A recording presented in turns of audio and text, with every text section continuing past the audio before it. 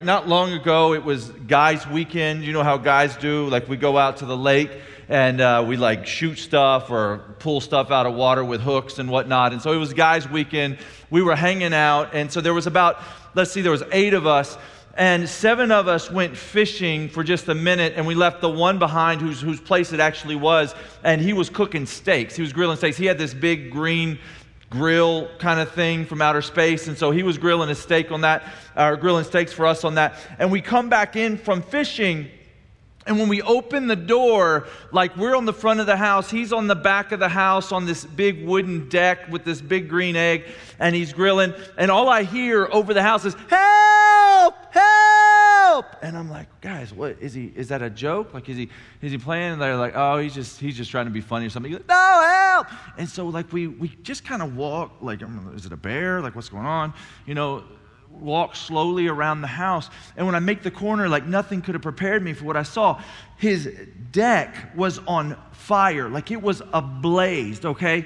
And so what had happened, just to unwind the tape a bit, what had happened was he had this lighter fluid too close to the big green egg, and he didn't know that, and it started to balloon, like get bigger and bigger and bigger. And when he realized what was going on, he grabbed it with these tongs, and it liquefied.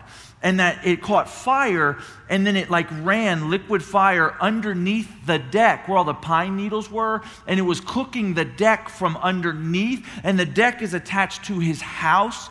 And so, like, his whole house is about to burn down. And so then when the comedy ensues, because then he goes to the water hose, which is one of those hoses in a box, and he grabs the box and he pulls it. And when he pulls it, the little hose connected to the box disconnects, okay?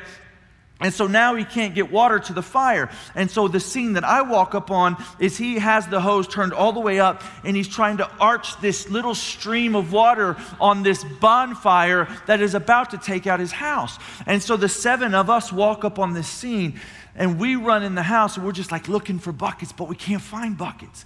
But what we could find was these little red Solo cups.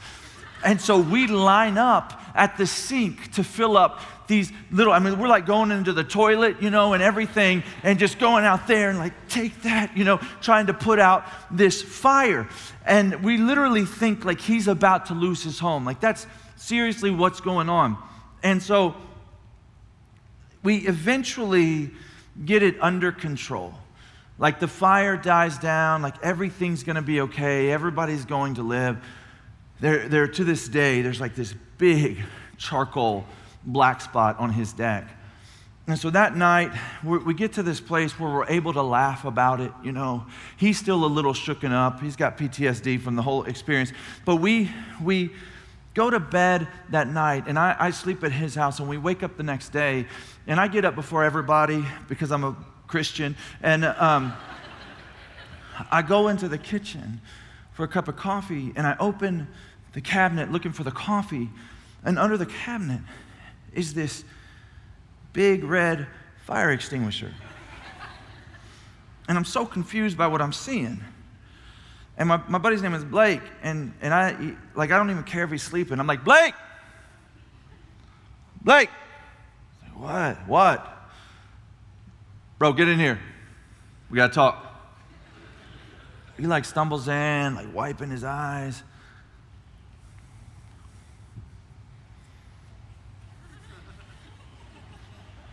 My man, what is that?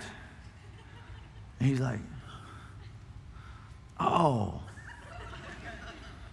I forgot I had that. I'm like, dude, that would have been so helpful yesterday, man. Like, think like that could have saved our life. Like, that would have saved your home. That would have saved your deck. Like, we had a fire extinguisher. He was like, oh, I don't even know if it works. I'm like, you don't know if it works. Like, why do you have something to fight fire? Like, you have the perfect thing to deal with the situation, and you don't know if it works? You don't know if it works? My hunch is you probably have some interest in Jesus. Might be why you're here. Maybe you're exploring this book, like, do I believe it? I don't know. Do all ways lead to God? Where am I really at with this faith? Is there a God? How do I know? You have some semblance of faith. But I think the problem with our generation is we think that that's fire insurance. Like that's how we avoid hell and hopefully one day get into heaven. That's not what this book teaches. You need to know that. That's not what it says in here. If you start to read this, then all of a sudden that belief's going to come shattering down, because your faith is not fire insurance. Your faith doesn't just keep you from going to hell. Your faith just doesn't get you into heaven. The scripture says that your faith should work. That you need to make sure it works. And so Jesus' little brother named James is going to make sure that our faith works tonight. He's going to inspect it. He's going to check it out. Turn with me to James chapter 2 if you have your Bibles. James chapter 2. It's probably quickest to turn to the end of your Bible and to the back like Revelations, and then start turning forward, and you will eventually get to James just a few chapters in from the back of the Bible. As we move through this, I call this message Faith Works. Because the essence of faith is that it works. If you have a faith, it has to work. Faith can't not work. Faith works. It functions. It does something.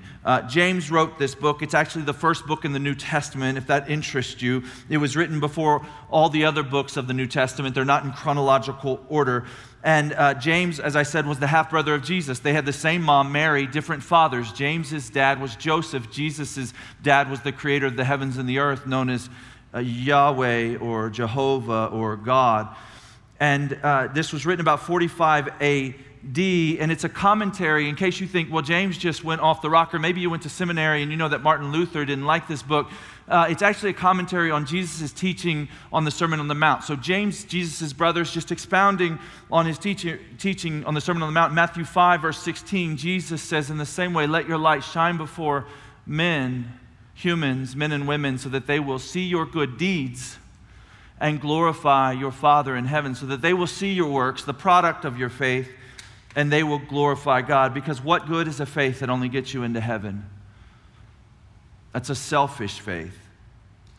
And maybe not a faith at all. Like, man, what if we've missed this whole Christianity thing by a huge margin? This thing where church is a hobby. Like, church is the stupidest hobby ever. Like, pick up wakeboarding or crocheting or skiing or something, drawing. Church is a really, really bad hobby. Like, it's got to be more than a hobby. I don't even know if lukewarm Christians is even a thing. Like when he says, I'm going to spit you out of my mouth. Like, I don't know if that's like I spit you out of my mouth and you land in heaven, or it just sounds bad.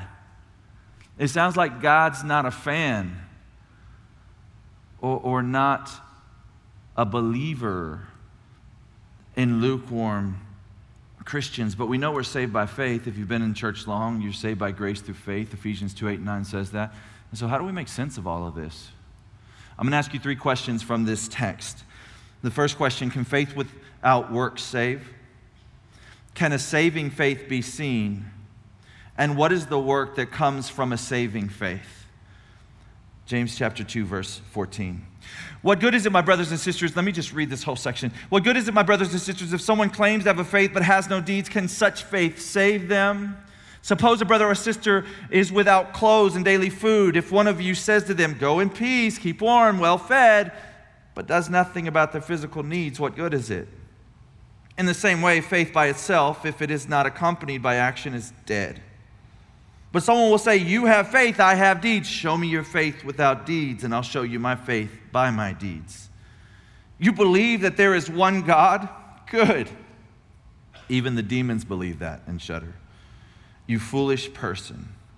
Do you want evidence that faith without deeds is useless? Was not our father Abraham considered righteous for what he did when he offered his son Isaac on the altar? You see that his faith and his actions were working together, and his faith was made complete by what he did. And the scripture was fulfilled that says Abraham believed God, and it was credited to him as righteousness. You guys have studied Abraham. We're in this BC series. We've looked at the Old Testament. And then he goes, and he was God's friend. You see that a person is considered righteous by what they do and not by faith alone. Before I get into those 3 questions, I've got to deal with an interpretive challenge in here. The problem with this text is James says almost the complete opposite of what the Apostle Paul says in all of his writings. And so if you have an atheist friend, he's going to bring this to your attention if he's educated to the Scriptures, and he's going to say, see, the Bible contradicts itself. It's all a sham. There is no God. You're wasting your time in church. We should lock the doors and never come back again. Are they right? That's where you violently shake your head and you go, no, JP, they're not right. And you'd be correct. They're not right. There's a logical, reasonable, rational explanation for what seems to be a contradiction. He says, you see that a person is considered righteous by what they do and not by faith alone. That considered righteous in your Bible might say the word justified. But the problem is in Romans 3:28, Paul writes, for we maintain that a person is justified by faith apart from the works of the law. The first thing that I would tell you is that Paul is talking about the works of the law, not the good deeds that come out of our faith that James is talking about. And when he says the point of justification, Paul is saying that we are justified before who? God. That when we believe in Jesus Christ, his death and resurrection for the forgiveness of our sins, God in that moment sees us as righteous. But James is saying that we are justified before who? People, humans. That when people see our faith, that our faith is proven to be real to them so that they might believe and have our same faith. Paul says we're justified before God. James says we're justified before human. It's like this. I was at lunch when the World Cup was going on. I was at lunch with a friend from South Africa and another friend from Australia. And they're talking, and the World Cup's on TV. In the background, they're showing highlights. And they go, hey, have you been watching football? And they like start talking, oh yeah, this play, so forth. And they turn to me, have you been watching football? And I'm like, football? No. It's not even season. Like, what are you talking about, football? And then they point to the TV, and I go, oh, you mean soccer. See, it's a word that has a different meaning depending on who you're talking to and where you're at. The same is true for justification. See, James is talking to Judaizers. He's talking to people that believe you have to be circumcised in order to get to heaven. Paul is talking to Judaizers. People that believe the works of the law get you to heaven. James is talking to antinomians. People that believe that once you believe in Christ, you can do whatever you want. And so James is saying, no, your works matter. And Paul is saying, no, you're saved by grace through faith. The mistake that people make is they see James and Paul face to face thinking that they're fighting, but they're not. James and Paul are friends. We know this. They were both at the Jerusalem Council. I'll read a scripture to you. It's Acts 21, verse 18. The next day, Paul and the rest of us went to see James, and all the elders were present. These guys were buddies. They're not face-to-face fighting in theology. They're back-to-back, fighting two different groups of people with the same gospel, with the same message and the same Bible. So they're back-to-back in a battle. And so let's deal with this first question. Can faith without deeds save? Verse 14. Can faith without deeds save? What good is it, my brothers and sisters, if someone claims to have faith but has no deeds? Can such faith save them? He asks. In the Greek, it's begging the negative response. It's a rhetorical question that assumes a negative answer. No, it can't. Suppose a brother or sister is without clothes and daily food. If one of you says to them, go in peace, keep warm and well fed, but does nothing about their physical needs, what good is it? In the same way, faith by itself, if it is not accompanied by action, is dead. If you see somebody who's starving to death and freezing to death, and you go to them and you say, I believe that you're warm and your tummy is full. You didn't do anything. You didn't help them. And if you say, I really believe that you're snuggly in a blanket and you're eating a steak right now, they're going to say, well, I'm not. In fact, I'm hungry and I'm cold. And the way that you would help them is not with your belief or by saying things over them. The way that you would help them is to get them a coat and a Big Mac, okay? So they can eat. Like that's what's actually going to help them. And what you need to know is that we can go through this earth and we can say all kinds of things. We can say, I'm a Christian. I'm a good kid. I'm a good person. I do good things. I'm a Christian.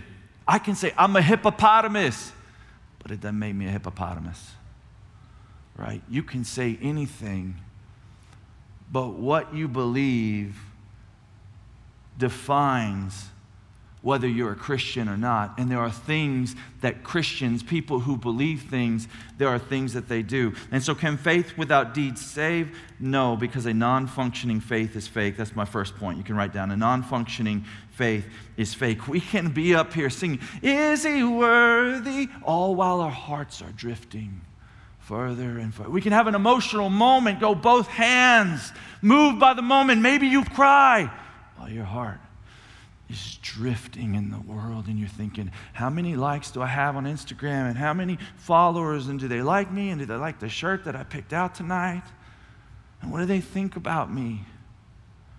All while our hearts are drifting from the God that we say that we love. We are saved by faith alone, but a faith that saves is never alone. We are saved by faith alone, but a saving faith, a faith that saves, is never alone. This has been accredited to Martin Luther, but I think it was actually Philip Melanchthon that said this, his protege, for the first time. We are saved by faith alone, but a faith that saves is never alone.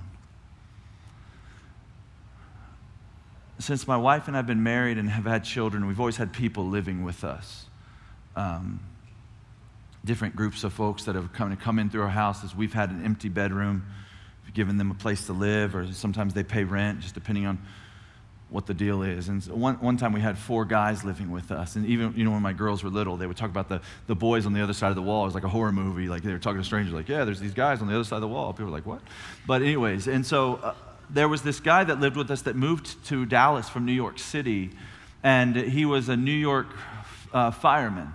And he had these vanity plates on his car, NYFD, and he wore this navy shirt almost every day with these big white letters, NYFD. He was so proud of his work there in New York, and we were proud of him. And he would tell the stories of what it was like to be a fireman in New York on 9/11 when these planes hit this building, what it was like. And he would, go everywhere and share this story, and people would ask him questions. It was so wrapped up in who he was. He had this big tattoo right here of this axe and this fire and this NYFD logo. And my kids would go over to their side up into his room and put on his fireman uniform. He had the hat and the with the shield right here and the big jacket, and they'd put it on, and he would tell them what it was like to be a fireman. In fact, one time I asked him to write a devotional online. He was talking about a scripture, and he would share his story of what it was like when those planes hit that building, to be a fireman and to risk their life and to have his friends die. And I started getting emails, angry emails from people in New York. They're like, he's not a fireman. He was never a fireman. Some of them were New York firemen that said, no, we know the force. He was never a part of it. Others were people that knew him. They're like, oh gosh, don't believe his stories. He lies. Did he tell you he was a fireman? He was never a fireman. But he had all this stuff, and he had the stories, and he had the garb, and he knew the lingo. But they said, how dare he? Does he not know that people died? How can he call himself a fire? He was never a fireman. And I sat him down and I talked to him. Like, how could you say this? And he said, I got so wrapped up in it, man, so wrapped up in the stories and the life. I think I actually started believing that I was that. Man, what if we go to this place every Sunday and we start to read this book and we memorize some scriptures, but when we're all by ourselves, we have no faith. When the struggles hit, we're not reaching for the fire extinguisher. We're given to worry. We're overwhelmed. We're turning to tips and tricks and things of this world and practices of the air. There's no faith. It's just fire insurance. If we say we want to know the Bible, but we don't read it, If we're saying we want to help the poor, but we walk right by them, that's confusing. If we say we want to be the church, but we're not serving, it's confusing. If we say we want to live on mission, but we're not sharing the gospel with anybody, if we say we view all money as God's money, but we're holding on to our money and we're not giving, that's confusing. If we say we're a Christian, but none of these actions mark our lives, like why on earth would we believe we're a Christian? What do you have faith in? What are we pointing to? A moment in the 6th grade when we went to an altar call or something, an experience where I cried? I want to be abundantly clear because I'm a guest speaker here. I believe that you are saved by grace through faith alone. And I am not trying to shame you into the kingdom. I will show you my cards and be very clear with my motive. I want to comfort the afflicted, and I want to afflict the comfortable. That if you think you can come here and sing songs to a holy God and leave, and it have no implications on your life whatsoever, you need to take a long, hard look inside. And the only reason, my only motive in saying that to you is, man, I want to be with you forever in the kingdom, man. I'm desperate to be with you forever in the kingdom, like to get in the presence of God and be like, oh man, remember the gathering? Dude, at the Crossings, this place was sick, that church, it was huge. And we were singing, remember this, we sang that song where they sang that lyric and then we sang it back, and it was such a great night. You were wearing that weird camo shirt and it was so good. Right? I want to have that reunion with you. And I don't want to get there and you not be there. And I think the only thing that might keep you from being there is that you think you're going to be there when you're not going to be there. Because you haven't really placed your faith in Jesus Christ. You do what you want to do when you want to do it. I also want to be clear that the application for you Pharisees is not to leave here and be a fruit inspector. To go to your friends and be like, well, I don't know if you're a Christian because I don't know what you did on the weekend. And no, that's not the application. Okay? You look at you. You start with you. And so how can a saving faith be seen? How can a saving faith be seen? But someone will say, you have faith, I have deeds. Show me your faith without deeds, and I will show you my faith by my deeds. Do you believe that there is one God? Good. Even the demons believe that. There's like satire here. There's sarcasm here in this text.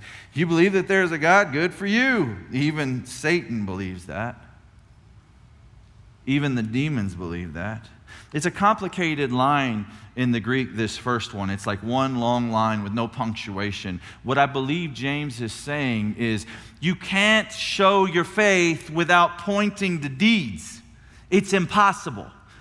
Like to show your faith, you have to point to the works. It's like if I was to say, hey, show me your speed without running.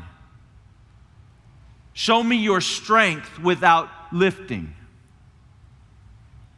Show me your love without doing. In the words of the great theologian Bob Goff, love does. In the words of the great theologian James, faith works. It has to work.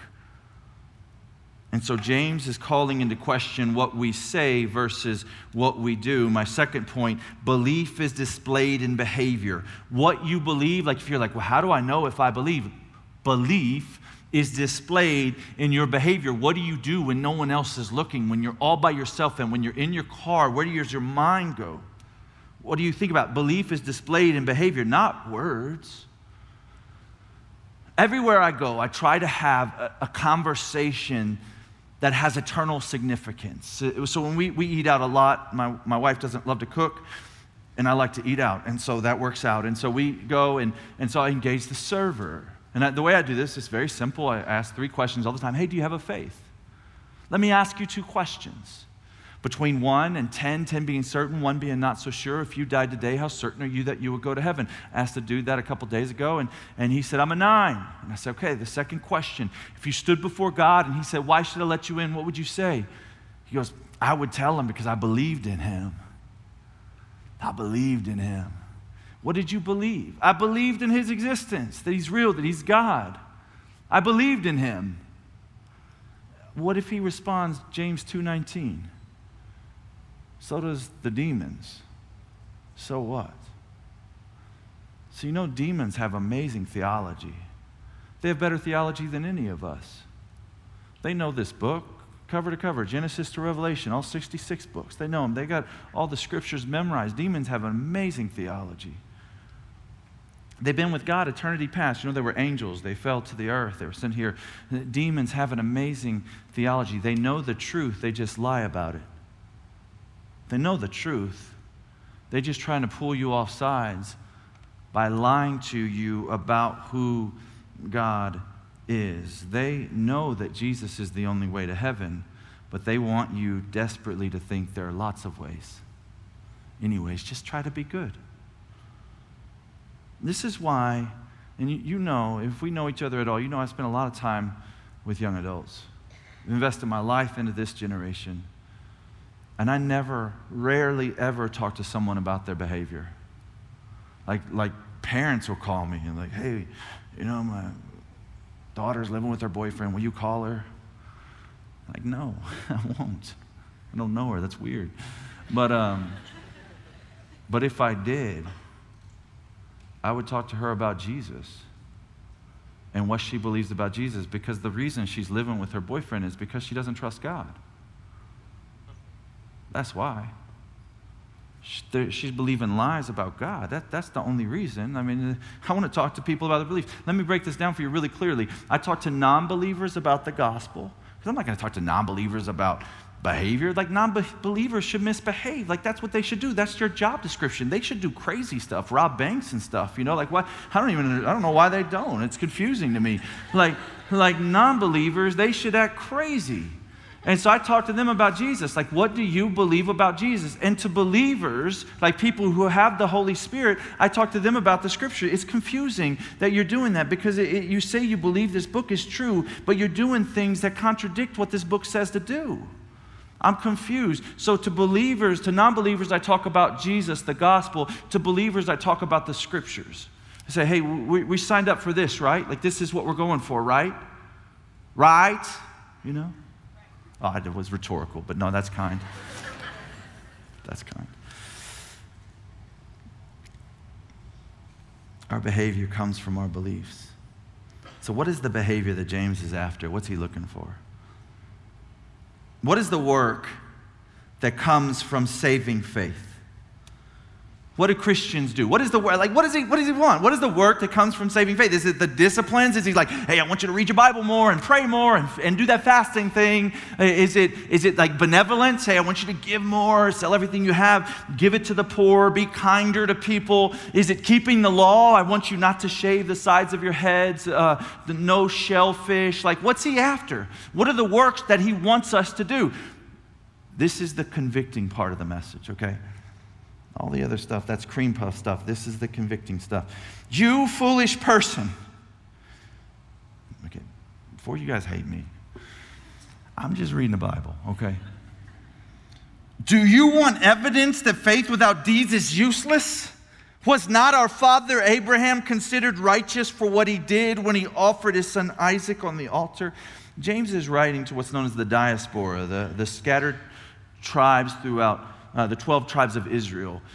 He's writing to Jewish converts. When he says Abraham, he's got their attention, like they're locked in.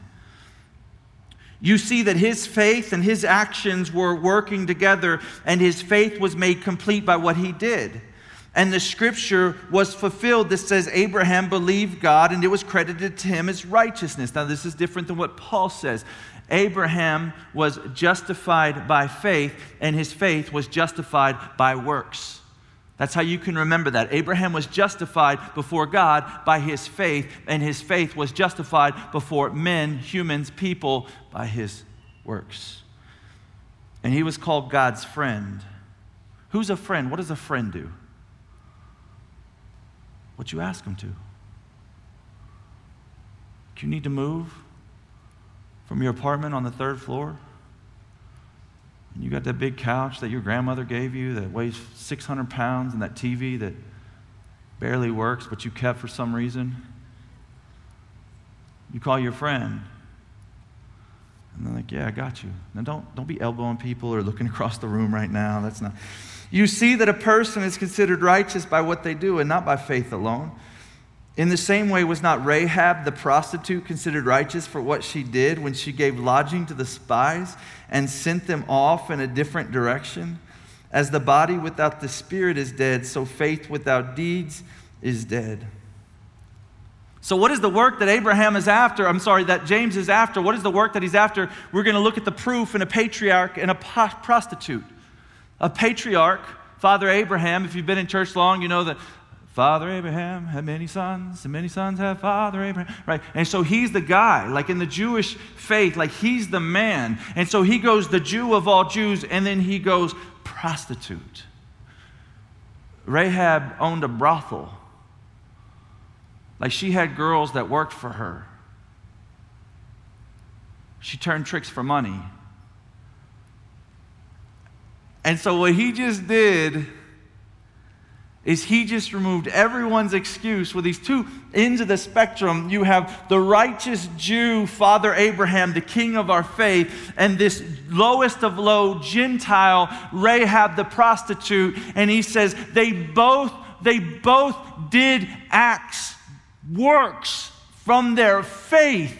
And he makes the point to those of you that have been in church for a long time and you sing the songs and you know your heart's drifted, is the prostitute on the corners closer to the kingdom than you? And he says in one swift moment to the one of you that walked in tonight and just feels dirty because I said that part where you're living with your boyfriend and you just felt awkward. And he says you can have the kingdom too.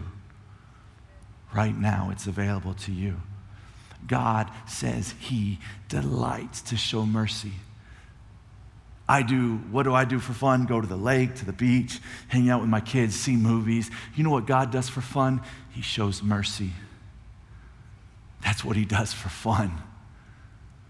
He loves to take a wicked, dirty sinner and say, you are mine.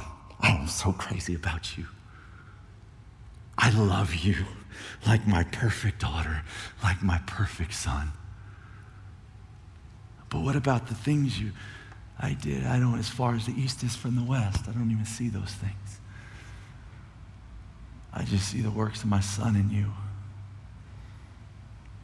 And he'll use you, man. Gathering, crossings, OKC, he will use you, man. What am I? Dude, I'm a chump from Cuero, Texas.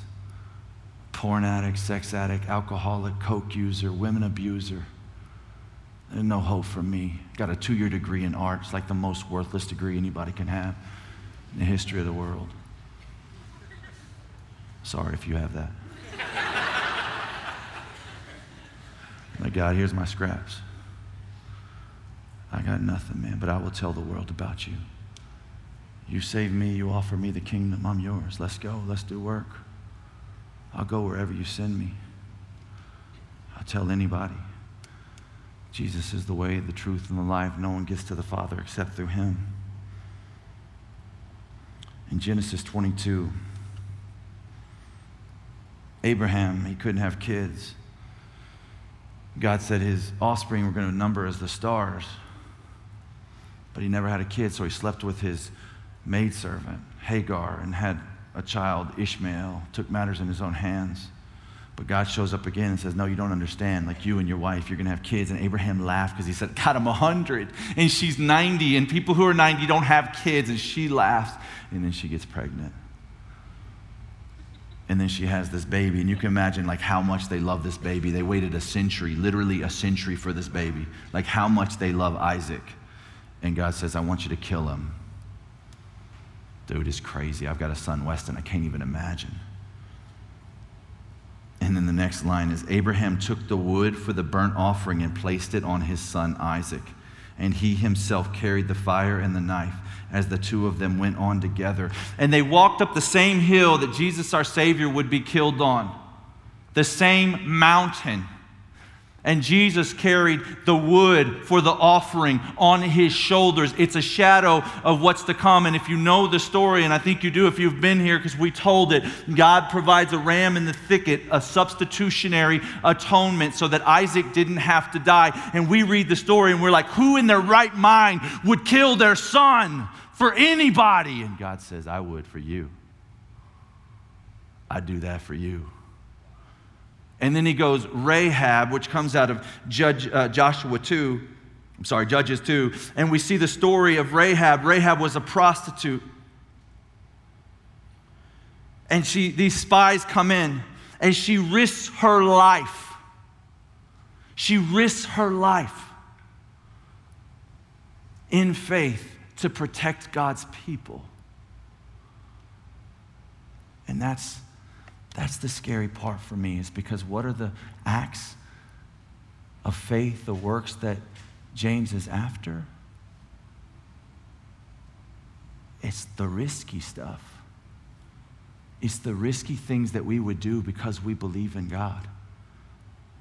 Real faith takes risks. That's my third point. Real faith takes risks. But I wrote that for you, and I looked at it, and I'm like, it can't be that, right? Because it can't be a risk if we believe that there's a God. Like, it's not risky. It's actually rooted in reality. We're not taking risks because we believe that there's a God. We know that we're going to be with him forever. Like, anything that we do here on earth for him is the most safest thing that we could possibly do. Think about that. Anything that you would give up in faith, anybody that you would share with in faith, any kindness or act of love or thing that you would abstain from in faith is the safest thing you could possibly do if you're a follower of Christ. So I had to change it to real faith appears risky. To a watching world, real faith appears risky. And so I asked a group of people, I said, what have you done because you were convinced that God is real? And I just wrote this down. It says, so some of them said, well, I spend extended time every day talking to God all the time. That'd be crazy if he's not real. I spend extended time studying a book that is over 2,000 years old. That would be a waste of time if he's not real. I have physical and emotional boundaries in dating my boyfriend. That would be insane if there's no God, because the world says, do whatever you want to. I weekly confess my sins to my community group, my small group. I have passed up opportunities to make more money for opportunities to do more ministry. I gave sacrificially and joyfully to the church, even when I didn't have a job. I used vacation time to go on mission trips. I share the gospel even when it is uncomfortable, at work, when people judge me. I forgave my abuser. Be crazy if there's no God. I gave up my smartphone to overcome sin, and my friends laughed at me, but I walk in purity. No need to walk in purity if there's no God. I worshiped God in a gloomy diagnosis of my health. I turned to worship him. I chose to remain pure in a long, unwanted season of singleness. Be crazy if there's no God. I did not retaliate when someone hurt me badly.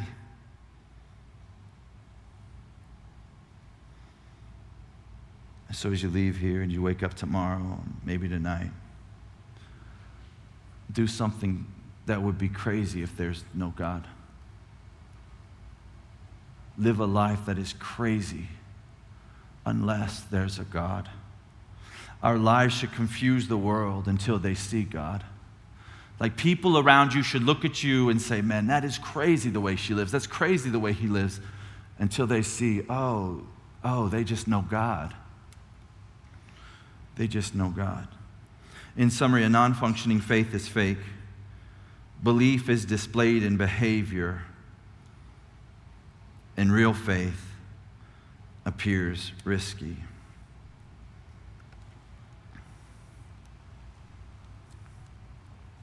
I'm going to close with one of my favorite stories in preaching. The great Blondin. I don't know if you've heard of him, Charles Blondin. He was an entertainer in the 1800s. In the 1800s, they didn't have a lot for entertainment, and so if you were a tightrope walker in France, you could capture the hearts of the world. And so this guy was world famous in the 1800s because he could walk across a tightrope, and he was an amazing entertainer.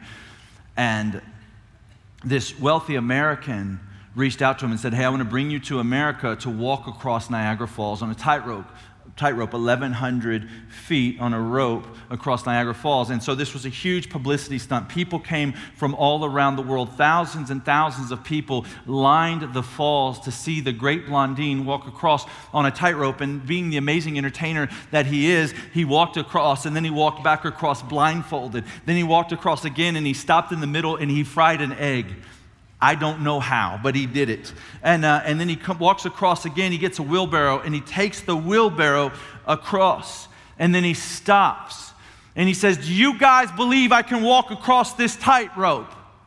And the crowd's on their feet, and they say, we do. You're the great Blondin. And he said, do you believe I can walk across this tightrope in a wheelbarrow, with a wheelbarrow? And they go, we do. We saw you do it. You're the great Blondin. You're the great Blondin. And he turned to the wealthy American and he said, do you believe that I can walk across this tightrope pushing a wheelbarrow? I said, I do. I believe you're the great Blondin. You can do it. I just saw you do it. I know you can do it. And he said, great. Get in the wheelbarrow. And with that, everything changed. It went from one thing to saying it, and another thing to resting in it. You can say, I believe that Jesus Christ died for my sins and that God raised him from the dead. But do you know right now you're going to be in heaven forever with God? That you can lose your life for his sake? You can stop worrying what everyone else thinks of you.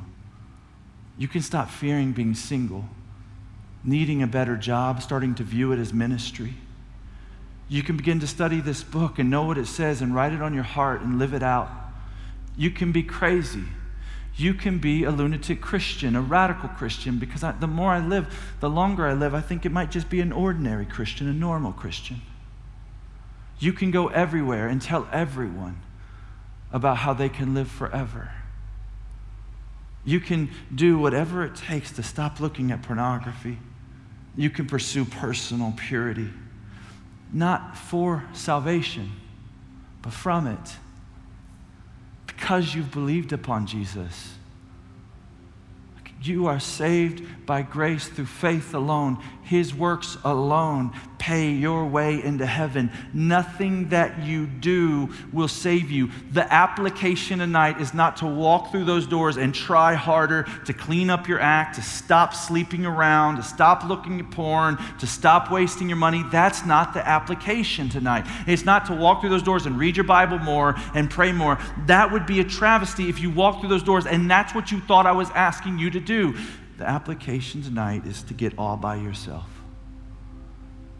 and to ask yourself, why don't I? Why do I? God, would you show me what I really believe about you? And to trust in it. Because you are saved by works. His.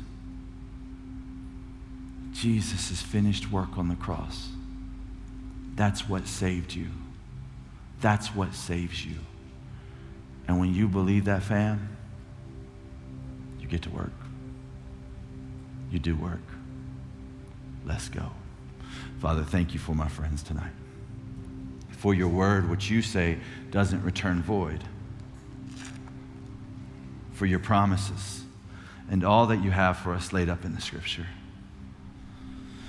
Lord, as we worship you, would you stir our hearts about who you are, and would your amazing grace overwhelm us? I pray that this message is a warm, snuggly blanket for your sons and daughters. And for those that have yet to trust in you, I pray that it is a rod and staff of conviction, that they would repent of their sins and turn to you for salvation through your Son, Jesus Christ. Father, thank you for the privilege it is to open the Bible and teach from it, and for the privilege it is to sing love songs to a holy, mighty, amazing God. It is in Jesus' name. Amen.